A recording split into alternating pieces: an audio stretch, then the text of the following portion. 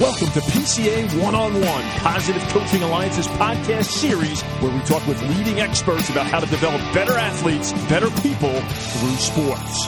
And now here's your host, Tina Sire, PCA Chief Impact Officer. Dr. Amanda Visick is a sports scientist and associate professor at the George Washington University Department of Exercise and Nutrition Sciences in the Milken Institute School of Public Health. A certified consultant by the Association of Applied Sports Psychology, Dr. Visick has worked with athletes from the youth to college level. Her research exploring what makes sports fun for kids holds many rich insights for coaches and parents, and we'll explore this research during our interview today. She identifies 3 fun factors: positive team dynamics, trying hard, and positive coaching as carrying the greatest importance when it comes to making sports fun for kids. Her work has been featured in USA Today, The Washington Post, The Huffington Post, CBS Radio, ABC News, NBC News, Fox News, and others, and has also been featured in Canada, the United Kingdom, Germany, Holland, Poland, and India. She has authored over 25 peer-reviewed papers, 5 book chapters, and has given more than 116 refereed and invited talks. As the recipient of Early Career Achievement Awards from the Association for Applied Sports Psychology and the American Psychological Association's Division 47, she's a fantastic expert for us to learn from today. Amanda, thanks so much for joining me today for this Positive Coaching Alliance one-on-one podcast. Thank you. So, working for Positive Coaching Alliance, I come across people who sort of scoff at this term fun, and they think fun in sports, oh, that's so soft, and, you guys are too soft. Why is it that fun is something that coaches and parents should really prioritize? It's really important that fun becomes prioritized because one of the things that we understand from the sports science that has already been done is that the number one determinant of whether or not a child continues to play her or his sport is fun. And the number one reason why they drop out is because it's not fun anymore. So I think that really sort of underscores when we talk about attrition and retention rate, the significance and the importance of better understanding what it really means to a child to have the most fun, the most positive sport experiences possible. Right now I'm a parent of an 8-year-old and a 6-year-old, and I can really see how fun is important. I'm wondering if by the time my kids are in high school and maybe playing a little bit more competitively, is fun still as important at that level? Absolutely. And that's one of the big misconceptions about fun, right? So very often people will think that fun is for the rec kids, right? But if you're going to play, travel or high-level competitive youth sport, that then comes at the expense of fun. And that's most certainly not the case based upon the research that we've done, which actually shows that, based upon what children define as fun, that it's really this accumulation of all of these different fun determinants that a child experiences while they're participating that then leads to greater and long-term sport outcomes, right? So we talk about wanting to sustain children's participation. We want to enhance their sport performance and their personal development. And with the research that we've been doing, one of the things that we find is that fun is an essential part of that experience and that pathway. So you talked earlier about sort of participation rates and retention rates. Do we have a problem in this country when it comes to youth sports participation? Or, every time I go out to the parks, I see them full of kids playing and the gyms feel full. Do we really have an issue with the rate of participation in youth sports here? Absolutely. I think that would be a resounding yes. based upon the literature and the science that we have to date, one of the things that we know is that children's participation patterns in organized youth sport actually mimic the same drop in physical activity patterns across all children. And so when we look at youth sport as sort of under its own microscope, we can certainly identify, the positive benefits, right, of sport participation, but just as quickly, parents and coaches can immediately identify sort of the negative things that have sort of captured the sport culture today. Mhm. Mhm. I love the way you keep saying sort of based on the research, and we look at the research. And I was, in preparing for our interview today, I looked at your Twitter feed, and I saw that in your Twitter bio you say you're having a ball leveraging evidence-based fun in youth sports. And I'm curious, what was it that first got you interested in fun and sort of taking your research in the direction to dig deeper about what does fun really mean? That's a great question. My background and training is in sports psychology. That was my doctoral degree. But I work in a school of public health here at George Washington University. And so one of the things that I really wanted to do is, given my love and passion for sport at all levels, was really identify how sport can be a solution to public health problems. Right. And so when we think about the overweight and obesity epidemic right now and children's physical inactivity and sedentary behavior, an immediate solution to this, to me, is organized youth sport. Right. Yep. But when we consider, the number one reason why kids drop out, but also why they continue to play, then fun becomes sort of the central focus of all of this. And when you look at the literature that's out there, there certainly wasn't enough that had been done in this area, and so that's what spurred my interest to do more. Yeah, and I'm curious, when you started the work, did you enter it with your own definition of what fun is? And, I've looked at some of your research, and I was really surprised to see, the number of responses people gave you about what is fun in sports and what leads to fun in sports, and sort of how you took all that information in and digested it and organized it. So I'm curious if you could sort of tell us about that process, about how you went about defining fun through your research. Yeah, absolutely. So what we did is we did what's called a mixed method study, which means that we went out into the youth sport community. We asked kids, parents, and coaches to identify all of the things that make playing sports fun, as many different things as they could think of. And once we had gathered all this data, we then synthesized it, and one of the things that we realized is that when it comes to identifying all the things that make playing sports fun, that the parents, the coaches, and the kids had done a phenomenal job at identifying 81 specific ideas, which we call fun determinants. Yeah, so,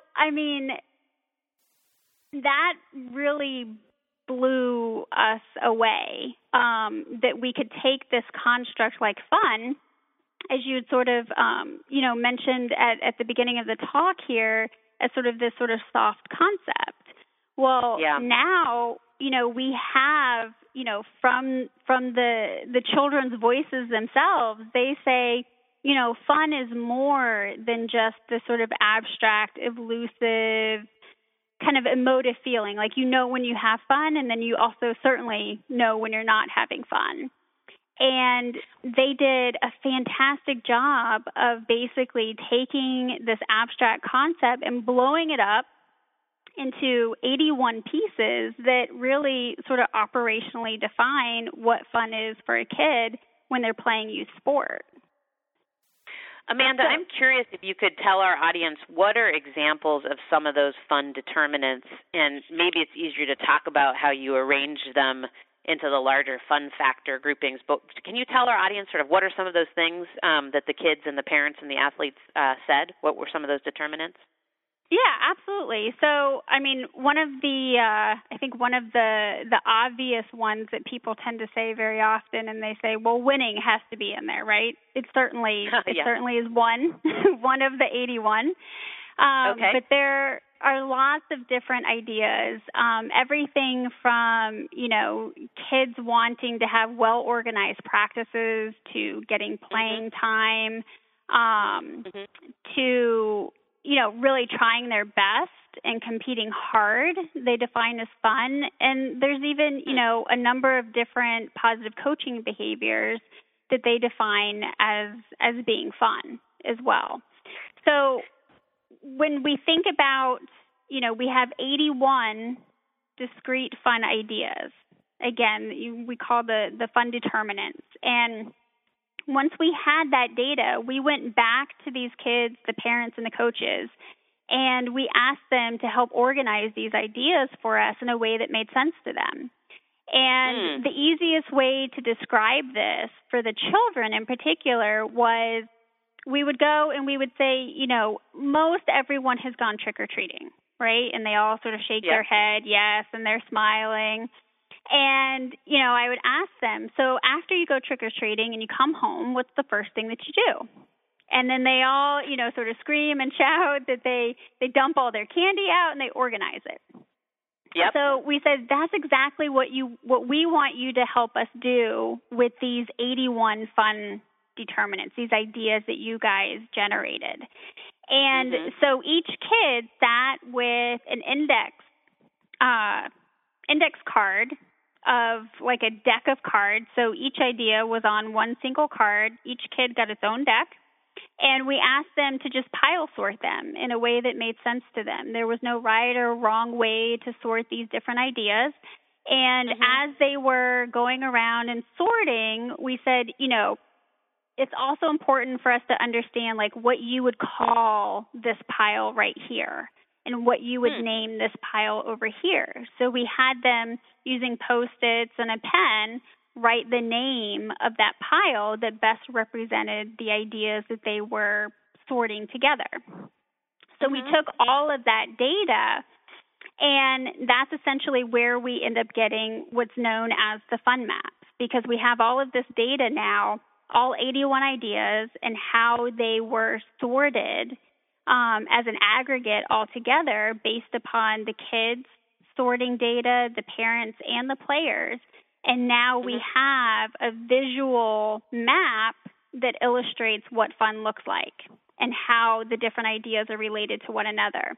So essentially those 81 ideas ended up falling into 11 big fun factors.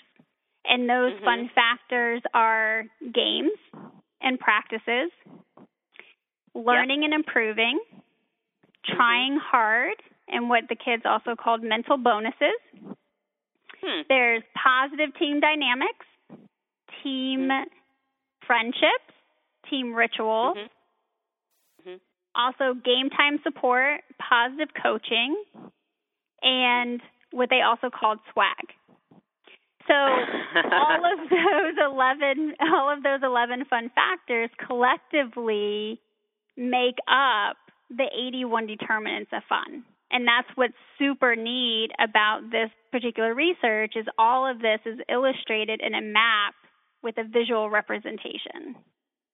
Yeah, you just gave us a lot there, and I'm curious if our listeners wanted to learn more and go read up on those 11 fun factors, where could they find more information about it? So they can contact me directly if they'd like to do so. So they can email me at avisic@gwu.edu. And I'd be happy to share the paper. It's also a public access research paper as well, since it was funded by the National Institutes of Health.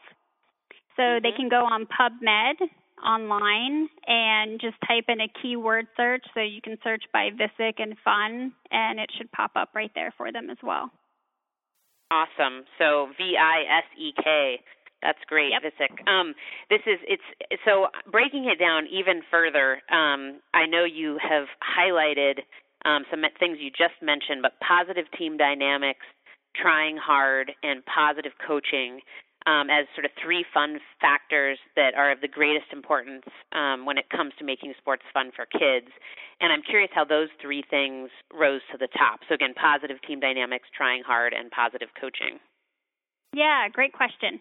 So after we had the kids sort all of the ideas into those fun factors, we also asked them to rate on a scale of 1 to 5 how important each of these things was to having fun, right? Because if there are 81 specific things that make playing sport fun, they can't all be equally important.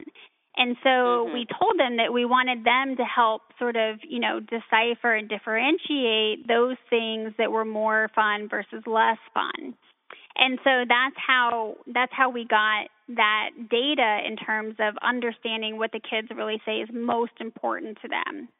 And so were they rating the 11 fun factors 1 to 5, or with a rating of 1 to 5, or were they rating all 81 of the determinants? Yeah, that's a great question. They were rating all 81. Wow. Okay. Yeah. You got the kids to do a lot. Yeah. Cool. All right. And so you were saying again, so once they did this rating, you looked at that, and that's where those three things rose to the surface? Yeah. And so, for example, there are 12 fun determinants within positive coaching, right? And so when we looked at the rating data, when we looked at how those 12 items were rated, they, on that 1 to 5 scale, together, sort of the average of the 12 was quite high compared to the other fun factors. And so that's how trying hard, positive team dynamics, and positive coaching rose to the top, was based upon how they were rated by the children. And what's really kind of neat about this data is that because we can display it visually for parents and coaches and administrators to see, we've produced what's called a three-dimensional fun map. And so you can look at this three-dimensional map and immediately see that positive coaching, positive team dynamics, and trying hard are the most important, because on the 3D map, they have a greater number of layers, which represents their importance. And then we can very quickly see that the fun factors, including team rituals and swag, actually were rated near the bottom. Yeah. Well, as a current youth sports coach, I was really interested to look at the fun determinants around positive coaching and sort of those that got, I almost would say, like the highest rankings or the most votes. And I'm hoping we can dive into that for our coaches who are listening. Some of the stuff that was the most highly rated, or maybe the number one, a coach who you can talk to easily. Another one, a nice, friendly coach. Another one, having a coach who is a positive role model, a coach who allows mistakes while staying positive. Can you talk a little bit more about, if you were speaking to youth coaches and you were going to say, here are a few things from my research that will help you make sure your kids are having as much fun, therefore sticking with it, performing their best. What are those big takeaways for youth coaches from your research? I'd say, when it comes to positive coaching, based upon the data that we have, that one of the biggest takeaways that I think is often maybe underappreciated is knowledge of the sport. And, a coach who knows a lot about the sport was one of the most highly rated fun determinants within positive coaching. And so I think that, this really sort of underscores the importance of coaching education and training, because part of what makes this experience the most fun for kids is when they're really learning a lot about the sport, and the coach sort of positions themselves as a positive role model just through knowledge alone is one way that that can happen. The other things, when you look at positive coaching, having a coach that treats players with respect, that has a lot of knowledge about the sport, is very encouraging, gives very clear, consistent communication was a fun determinant as well. A coach who allows mistakes while staying positive was really important. And I think when you consider all 12 different fun determinants within positive coaching, it's really important to understand that those things that I just mentioned are really more important to kids than, just having a coach that jokes around with them or that, gets in there on the field and plays with them or, is just getting compliments. They're really looking for someone that, like I said, has a lot of knowledge, that gives them great feedback, that is someone that they can look up to, and that is really encouraging. Fun is about making mistakes and having successes, and it's through those mistakes that they learn more about the game and how to improve so that they can have more successes. And so when you sort of take the fun map and all the data that it has to offer us, we really start to see how the different fun factors are interrelated and how there's sort of this domino effect. So really, if we can capitalize on positive coaching, which is one of the 3 most important fun factors, that through positive coaching, you have a role model that can foster those positive team dynamics, that can really work with a child towards trying their hardest and giving their best effort, and from that, learning and improving. And then it's sort of like the other fun factors then sort of fall into place. Were there like a top 2 things if we were going to send a coach away saying if you want to create a positive coaching culture, and this is what, Dr. Visik's research would say, are there like 2 or 3 top things you'd want that coach to have in mind? I would say, for coaches, I think really looking closely at the 12 positive coaching fun determinants and self-reflecting on those things that you sort of do like a self-assessment. What am I doing well on? What maybe could I do better? Because one of the neat things about this research is, from a positive coaching perspective, we have these 12 fun determinants, and the kids have prioritized these for us. So we know that, knowledge and being encouraging and allowing mistakes is far more important than just, being approachable and joking around with the kids. And the second sort of big takeaway is that one of the questions that I always get is, where was winning among the 81 fun determinants, right? Right. And when you ask, coaches and parents, they give all sorts of different numbers, but the numbers that they tend to be near the top, right? And so it comes as quite a surprise when I tell them that among the 81 fun determinants, winning came in at number 48. Oh, wow. Okay. Which means, right, that there are 47 other fun determinants that are more important than winning. And so that was the based big on that message, rating system?